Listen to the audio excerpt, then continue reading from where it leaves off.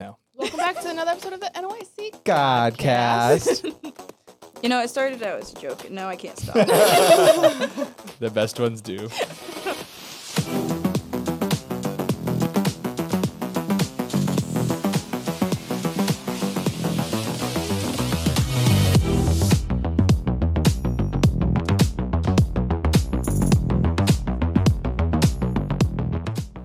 Welcome to another episode of the NYC Godcast. Good job. That was beautiful. It was pretty Scholar good. Billy, That vote was of approval. That was very good. A+. I thought it was Jamie there for a second. Oh, that's not a mistake I want you to make again. So we're so excited to kick off a brand new series today. One that I think is probably going to turn some heads and ears and whatever else it is that you turn. So I have a loaded question to start us off with. I already know your answer, so we'll start with you. Okay. Have you ever had a pet die? I was told that my pet died, but they lied to me. They sold it. That's cold. Yeah. Like, I feel was like young. you'd do the opposite. Like, it died, and you'd be like, oh, no, we sold it. Like, you're Right, right. Like, you that'd just- be the easier thing. Yeah. I'm sure I've had pets die, but like not like I've never seen them. They were taken away before I seen them, I guess. I don't know. What about you? Lots of them. Sounds so So terrible. share the hamster story. So they're called teddy bear hamsters, and they're cute and little, and it slept between my windows, and I had like canvasy curtains, and I woke up and like a good chunk of the curtain was missing, and the hamster was kind of missing too, and it wasn't a hamster anymore. It was an open face sandwich. It's fine. Oh, you made me honk. Who knew death was so funny? Oh, it wasn't a hamster. It was open face sandwich. You made me cry. Not about the hamster. You loved that hamster. Was that all the story? That was it. The hamster was no more. Well, what you want to add to that? That's the story. Even better than I remembered. So I want you guys to imagine, it's sad when we lose a loved one or something we care about, even if it's, a little furry friend. Yes. But imagine for a minute that you have this beautiful, one-of-a-kind, hilarious, personality-filled hamster that was. that tragically doesn't make it. And so, you're heartbroken, of course. Your home just sounds so empty from the lack of the squeaking wheel, from the nonstop little furry guy. And so knowing how distraught you are, imagine that your mom walks in with this giant smile on her face, with her hands behind her back, and she walks over to your tear-covered face and tells you to close your eyes. And upon being told to open them back up, you see there in your mom's hands, therein lies the world's most adorable puppy dog with a giant red bow in its hair. It's a girl? I don't care. And this little guy's wagging his tail and he's licking all over your face. And it's really hard to tell who's more excited to see you. You or the dog, right? Just this great moment. Oh, your heart's about to bust. And yet imagine while you're playing with this little furry friend, right? Your mom walks over to the hamster cage and she opens the door and she removes the carcass of the hamster that had been. And out of the corner of your eye, right? You're playing with the puppy dog. You look over in the corner of your eye and you see what your mom is doing. And so with frantic urgency, you throw the puppy across the room, run over and you tackle your mother and you rip the hamster's body out of her hands. Did this happen to you? No one is ever going to watch this podcast ever again. So you then look straight into your mother's face and you say, just because it's dead doesn't mean I'm done with it. You've been really excited to say that line, haven't you? I forgot all about it, honestly. That's a pretty great line. Okay, be honest. That was a bit uncomfortable. It was a lot of highs and lows. And I That's not how I said it. The content. I was saying it was okay. happy moments. Look at that, you're making fun of my voice. This is a totally ludicrous, sort of made-up story. Sort of. And it was a bit uncomfortable. Would you agree? I would say, yeah. That the Can't scale throw of the poor puppy. that's the part that made you uncomfortable. So the reason that it's so awkward is because we have a basic understanding that we have no use for dead things. Overall, that In is general, a basic yeah. human understanding. We grasp the concept that when someone or something has died, its life is gone, and therefore it no longer actively present has application for your life, right? Yep. It's not really something valuable anymore.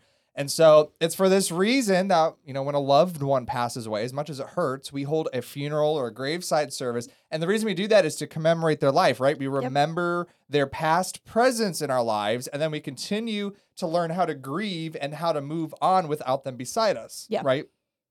And so it would be totally inconceivable to talk to spend time with someone who has died. That would be a little weird. That would be even more disturbing than the hamster story. It's fine. So with all of that in mind, let's talk about Jesus. This is good. This is good. So this is what Paul says in Galatians 6:14. This really is our theme verse for this month, for our new series. So this is what Paul says. But God forbid that I should glory save in the cross of our Lord Jesus Christ, by whom the world is crucified unto me, and I unto the world. Paul says that because of his sole affection for Jesus, this world has become crucified to him. It's dead to him. What was once attractive, what once had a draw, what once allured Paul's life in the world was now a goner. It was dead. It croaked. Toast. Game over. Right? The world no longer existed. The world was an open-faced sandwich, if you will. Yes. And so to Paul, the world had been crucified. Why? Because of the work of Christ on the cross. The word world here, that's Word. will be difficult. The word world here isn't speaking of planet Earth, right? He's not saying Earth is dead to me. Yeah. He's instead saying that all that takes place around him, the entire world and its ways have died to him. And so all of that takes place in the here and now. All that's not spiritual, all that goes on around him, all of this is no longer applicable to Paul's life. There's no longer a fellowship, an interaction with Paul in his life. Does this make sense? So the question to be asked from this verse is this: how did this happen? All that happens around Paul, how did that die? How could a man live in the world, and yet this world and its shiny things, all of its ways, all of its systems, how could they be dead to Paul? Paul says this is a result of the cross of Jesus Christ, by whom the world is crucified. So this is just my mind, but this should get our attention, should it not? Because that same cross that saved Paul through Jesus is also responsible for saving us. Yep. And so if that was the response on Paul's life, shouldn't it be the same response on our lives? So we could conclude that the same effect it took on Paul's life should also be taken in ours. The world should become crucified in our lives just like it was crucified in Paul's life. Because of Jesus, a true Christian can say, the world is dead to me. Nothing. Would you put a sugar cube instead of a coffee? What you doing? Just looking that up a bit. That was rough. Bring back the carcasses. Okay. So, just like the uncomfortable hamster story, Yes. most believers refuse to let go of the world, right? So this hamster's dead, but you still want to hold on to it. You want to keep it. Most Christians around us, they refuse to let go of the world. Even though, because of the cross of Christ, the world is dead to us. It is a goner, no longer exists. And yet we keep it hanging around. We tackle our mommies when she tries to take it away. Metaphorically, of course, right? We try to keep it around. And, we cling to this life. We cling to this world. We cling to its ways. We indulge. We celebrate. We worry about what's going to take place in this world. And this is the very place that Paul says Jesus has made dead in our lives. This world and its systems and its ways is dead to us as a believer. And I think that's the thing that you don't. So obviously you had a lot of joy in the hamster. Okay. You loved your hamster. You loved to play with your hamster. You wanted to do all the things with them. But as soon as they're dead, you don't have that anymore. You don't have the joy with them. You don't get to have fun with them anymore. So I think that's what people don't understand is like when you're a Christian, these things, while you can still do things, you have the choice technically to maintain the things in the world. You're not going to receive the fulfillment from them. Right. And so that's why a lot of people, actually a lot of like even with like our teens and different things, they talk about like they feel like they are not like fulfilled, that they don't have purpose. It's because the things that you're laying yourself in don't have purpose, and that you can only get that because everything is dead to you, and so you can only get that from Jesus. The Bible says that there's joy in sin for a season. Yes. There is fun with a hamster while it's alive. Once it's dead, that fun is gone. And so what does that mean? The world, when you belong to the world, when the world has life, when it is the place of life, as you're saying, there's joy there. There's enjoyment in sinning. There's enjoyment in living for yourself. There's enjoyment in worldly activities. And yet, when you become a Christian, that world dies. Yeah. And so when that world is dead, that is no longer your place of fulfillment. That's no longer your place You of also life. look ridiculous. You really do playing with a dead hamster, tackling your mommy. Like that's Let's say Rachel died. Goodbye. Don't eat the curtains, please. But like if Rachel dies and everyone knows that Rachel has died in my life, like she's no longer there, but I'm dragging her everywhere. It'd be uncomfortable for I'd be all like, of us. this is my friend Rachel. She doesn't talk much. Like, do you know what I mean? Like, you look ridiculous, and everyone around you can see that this is a dead weight, that this is not helping you, this is not progressing you, this is not doing anything good in your life. Yet you're like, I need to have this. This is my thing. I have to have it. But it's not furthering your and what's spirituality. it doing? It's making your life stink. Yes, it does. That's what it's doing. I'm sorry, Rachel, you stink. But do we see, like, that's metaphorical? This is just an odd podcast. This is metaphorical, but there's so much truth in that. And there are so many Christians living this. Why is my life just not fulfilled? Why is my life just feel like it's not making sense? Why, am I getting what I want? Am I living for myself, but I'm still miserable? Because you're carrying around the dead weight of the world. What has died to you in Christ? Jesus is now your satisfaction. Jesus is now your joy, your contentment. Jesus is now your extracurricular. Jesus is now everything. He is your life, not the world, but you're carrying around that dead weight. So many Christians are living that exact thing. Yep. Are you going to contribute She's anything? I'm You're dead. hypothetically, you're back alive. Now do you have anything Just to say? hypothetically. Okay, fine. She's fine. You didn't even check. I shared my hamster story. I thought that was my input this week. For reals. For reals. So, I this is just something that I just see all around us in Christianity, all around us in our church and all the churches we know, all the Christians we know. We all just cling to the world. And yet we tell ourselves we're not worldly. Yep. Do you know the definition of worldly? Clinging to the world. Being occupied by the world, being focused on the world. The world not being dead to you is the definition of being worldly. Now, again, we have to be in the world. The way to be godly is not to go to Pluto, the formerly known as planet Pluto. That is not the answer for godliness. The answer for godliness is to live in the world, but to not be of the world. Yes. It's to be on the ocean, but not the ocean to be in the boat, right? Yes. Yeah. You follow? Okay. Yes, I'm getting it. Okay. Jamie's awake. I don't know. You're dead to me.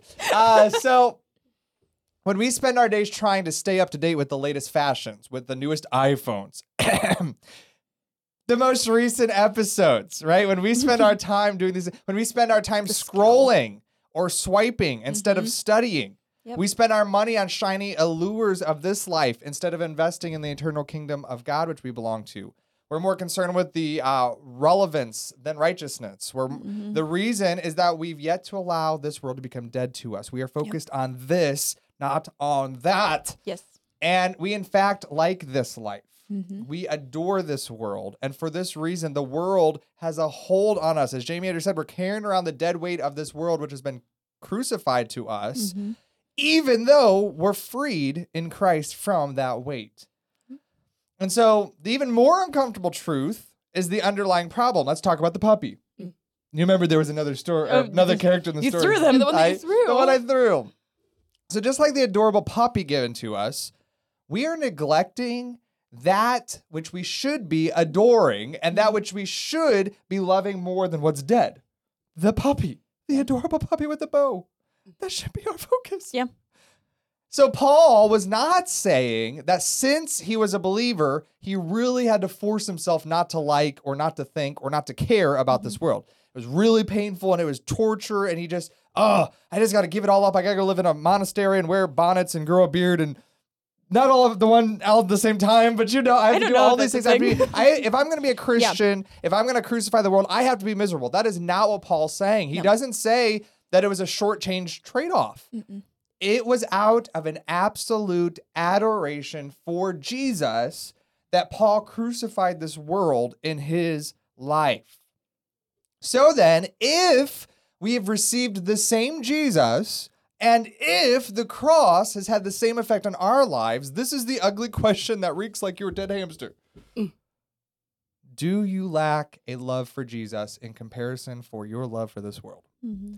Do you really love that puppy as much as you loved that hamster? Do you really love the things above more than the things below? Mm-hmm. That's really the question that all of our lives boil down to. Personally, corporately, as churches, as Christians, that is the question. Do you desire things below where you are, or do you desire things above where he is? Mm-hmm. Is your life all wrapped up in the creation more than the creator? The blessings more than the blesser? Are you holding on tightly to that which Christ has crucified in your life, and you're refusing to let it go, and it's making your life stink? Well, in our lives, humans in general are, you can look back through history and different things, that everyone is based on their tradition, what they know. They like to stay with what they know.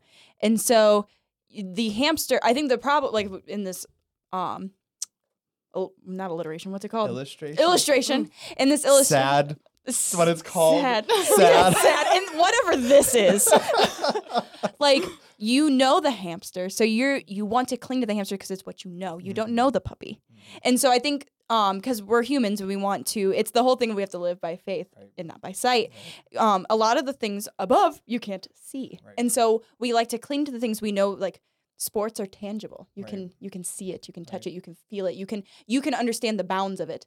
You can't do that with a lot of spiritual things, and that's the reason why we cling to those other things, because we can gauge it in our human brain. We can understand it, where the whole point of being a Christian is to live by faith and to not understand it. Like, you're supposed to be obviously reading the Bible and you're supposed to be studying, but you're never going to fully comprehend it because you're not meant to. And so I think that's where we get in this thing of, it would be stupid for us to not take the puppy, but the puppy just seems a lot more work. And do you know what I mean? And I think that's the reason why we do clean those things, is what we know. Yeah. Well, and so back to our sad. How did you get to know the hamster in the first place? By spending time in it and doing it. How will you get to know the puppy? By investing time in a relationship with that puppy. You'll know where he likes you to scratch, and you'll know his favorite kibbles, and you'll know his favorite treats. And so it's the same thing James telling us, like, why do I not have a preference for the things above, but I do have a preference for the things below? Well, it's because you are feeding into your desire for what's below and not feeding into your desires for God. And what we're saying here, these verses, right? Galatians 6 is telling us the facts. This isn't your experience. This isn't how you feel. That's not what Paul's writing here. Paul's writing, as a Christian, these are the facts. He's presenting, right, in a court of law, this is the facts of the life of a believer. The world has been crucified, period. And that's what we're talking about today. It has been crucified. It's done. That happened. You have now received Jesus. He is yours, period. That has happened. This is what's left to ask ourselves. Are we living like it?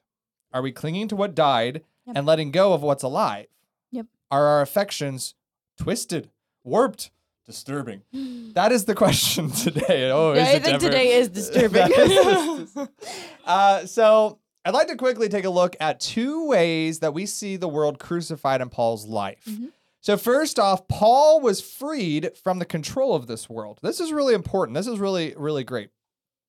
So as Paul's arrested, right, we see he's arrested time after time again. And we see that he's mockingly marched before mighty leaders of his day. Paul never flinches. We don't see Paul fretting. We don't see him getting nervous. Paul never flinches. Why? Because this world and its entire system, which surrounds him, is dead to him. It has no control on him. There's no control of this world upon Paul's life. Why? Because the world that he now belongs to, where his affections now lie, has a ultimate control on him.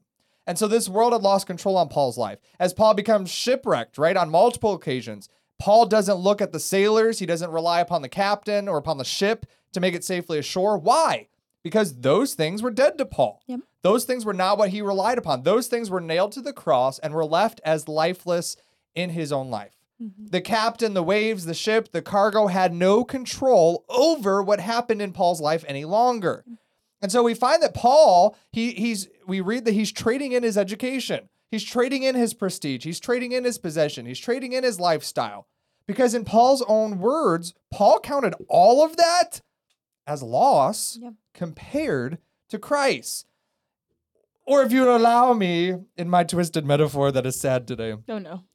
Paul considered his education and his career, his family, his his history, all that Paul had in life that we would count as a gain, Paul counted it as a dead hamster compared to knowing Jesus, the adorable puppy dog. Mm. And so Paul's years of schooling, right, his smarts were dead to him. They no longer controlled his identity. Paul's reputation, right, he went from Pharisee of Pharisees to slave to the Savior. Mm-hmm. Because this world was a loss compared to knowing Christ. And so as a result, because Jesus and the life ahead was all that mattered in Paul's life, this world had no control on Paul. Yep. Paul was an uncontrollable man. Do you see that in scripture? Like as you read it through Paul's life, he was an uncontrollable man. Why? Because this world had no control upon him. Paul refused to care about what Christ killed. That's a mouthful. Paul refused to care about what Christ killed. And that was the control that this world had over him. Yeah. I think a lot of us feel very controlled by this world. I have to do this because I live on earth. Yeah. I have to do this because I live in this society. I have to do this because I live in America. It's just expected. I can't delete my social media accounts. It's expected of me. But does this world control you anymore? Hasn't the world been crucified to you? So allow the reality and the facts to match up with your experience. Yeah. And so when we find ourselves pouring time, pouring money, pouring efforts into the upholding of this life, we're still being controlled by what Christ has killed. Yeah. When we worry about the economy, when we fret about the financial stability, we're being controlled by the very systems of this world. When we worry about our health, our protection, what will happen to us and our families? We're being controlled by what Christ has set us free from, the cares of this life. Yeah. And so I want to ask us first today, what would it look like to walk in true freedom of the control of this world? Where nothing in this life had headway over you and how you live. Do we even believe that's a reality? Like that's even possible? I think it can be a reality. I think you have to work hard to get there. You have to change your whole mindset, because it is, if you were walking in true freedom, you wouldn't be worried about talking about Jesus to your coworker, to your friend, to your schoolmate, whatever. Like you wouldn't worry about the things that you say and you do offending other people, because you're like, okay, well, you're offended. Right. That's just, I'm sorry. You know what I mean? Like that's just what it is. And so I think, again, we just put so much, stock into others, and we put it into the things that we've already known, the things that actually I was just reading something that said something about it's so hard when you're talking about, because Christianity is not just an American thing. Christianity is Christianity. And so it's the whole thing of, it is that prideful, I deserve this because I have rights in America. I have rights to do this. And I'm not saying the rights are wrong, but I think we place our hope and our trust in the rights more than we do in Jesus himself. And so that's the thing. Your true freedom, you wouldn't worry about if someone's being mean to you because of your right. Yeah. You would just be, well, this is what I need to do because this is what Jesus told me to do. Yeah, definitely. I don't know. She's dead. You make me talk about my hamster. I'm so sad that took all of it. That's what you said last time. The little bit that she had. She had it there. The open-faced sandwich. So, what if the world were crucified in our lives? And what if nothing that takes place could ever shake us or make us waver? Because we've given control to the one who's greater. And that's what James is saying, is that it's not that we don't live here. It's that the things that happen here are a lesser thing than what has true control in our life. And that is Christ and the world beyond, the kingdom of God. The kingdom of God. It's funny because I think if you asked any Christian, if I asked Rachel, who won't say 2 words, Rachel, who won't say 2 words, which has more control ultimately? Which is more sovereign, the kingdom of God or this world? What would you say? The kingdom of God. Good answer. And I think most Christians would say what is the kingdom of God? Yeah. I think most Christians would say that. I think most Christians would say, yeah, God's got more control. Yeah, God's more sovereign. Yeah, the kingdom of God is greater. And yet we live as if this world has control. Yep. And so what was Paul saying? Even if this boat wrecks, even if this king arrests me, there's a greater power at work here. The kingdom of God, Christ, who I belong to, is really in control of that king. That's what the Bible teaches. And so we see that because the world was crucified, first and foremost, this world had no control upon Paul's lives. Yep. But then we find that Paul was also freed from the cravings of this life. We might look at Paul's day and think, "Pfft." There's a T on the end of that. Was there? Pfft. Like, Rent. yeah.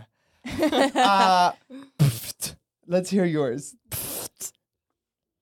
I feel like we're about to start a really bad rap song. So we can look at Paul's day and think, I could walk away from that. Like, they don't even have indoor plumbing, right? I could walk away from that. What appeal could they have in the ancient days anyhow? And yet the truth is that Paul lived at one of the most fascinating times really in all of history. Paul would have watched the peak of human capability through art and science and philosophy, right? Paul would have witnessed the construction of some of the most magnificent architecture and sculptures and masterpieces that this world's ever known. In fact, even today, millions of people flock to the places that Paul had walked. I've been to some of them. Why do they go there? To see the things that Paul would have seen. Yep. That's what we spent all this time on. And so just to see this magnificence and this beauty of that was created. And yet to Paul, all of this was dead. Yep.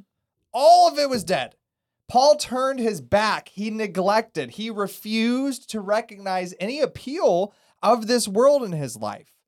And so because of the superior satisfaction found in Jesus, the cravings of this world had been crucified to Paul. He was no longer pulled towards this world. Yep. And so it's for this very reason that we find Paul admitting that whatever state he's in, whether he's up in a high place or a low place, whether he's alone or in a crowd, whether he's hungry or full, whether he's cold or warm, whether he's homeless or housed, Paul states, no matter what, I'm content. Yep. I'm good with what I've got. Why? Because the cravings of this world have been crucified in my life. Yep.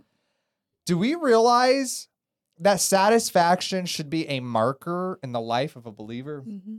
Satisfaction in Jesus should be the stamp of approval, the state of authenticity upon our lives. And yet I look at so many Christians and there's no satisfaction in Jesus. Yep. And so in John 4, Jesus tells the woman at the well, so familiar, he tells her that those who come to him will be satisfied. They will thirst no more. Jesus goes on in the next few verses to tell the disciples that he has bread which satisfies and will never leave them hungering again.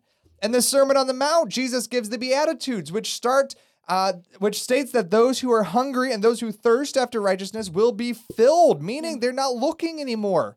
Satisfaction, a fullness which leaves you spiritually stuffed like a hamster with curtains, which leaves you no longer looking, should be the mark upon your life. Yeah. I should be able to look at Jamie's life and say, you know what? She's got Jesus. I don't see her looking for anything. Yeah. I look at Rachel's life and I know she's got Jesus, and you know what? She doesn't even want that, or she doesn't even care if this happens. She's content. Yeah. She's not craving in the world anymore. And yet, I don't know that I know any Christians that way. Yeah. Should that alarm us? Yes. And so if you need anything in this life in order to maintain your joy, if you need anything in this life to maintain your satisfaction, then you are lacking a contentment in Christ. You're still craving this world. And so if you need anything in this life in order to maintain your contentment, you lack satisfaction of Christ.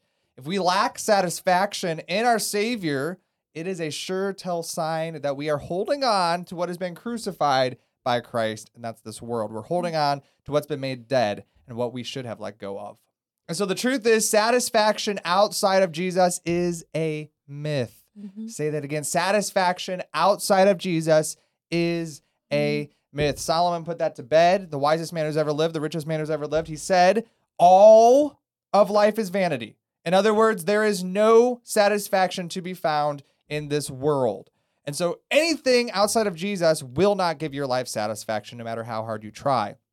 It's a lie which has been peddled into this world all the way back to creation, right? The serpent comes to Eve.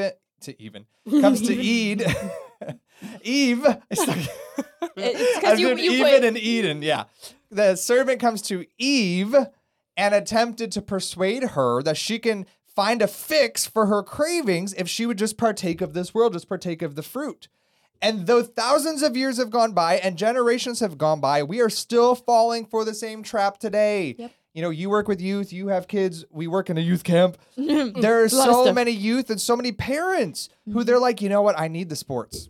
Yep. I need them to go to get that good career, that good education. I need that house. I need those clothes. I need to participate in the worldly functions. Yep. It's a trap. Yeah. It's a trap. It's the same fruit that Satan has been peddling since literally the beginning of time. Trying to find your satisfaction in this world, just eat that fruit and you'll be happy. Just eat that fruit and you'll find what you need. What if all the fruit, what if all the shiny things of this world were dead to us? What if Satan could no longer use the age-old tricks to allure us any longer? What if we once and for all said to this world, you're dead to me?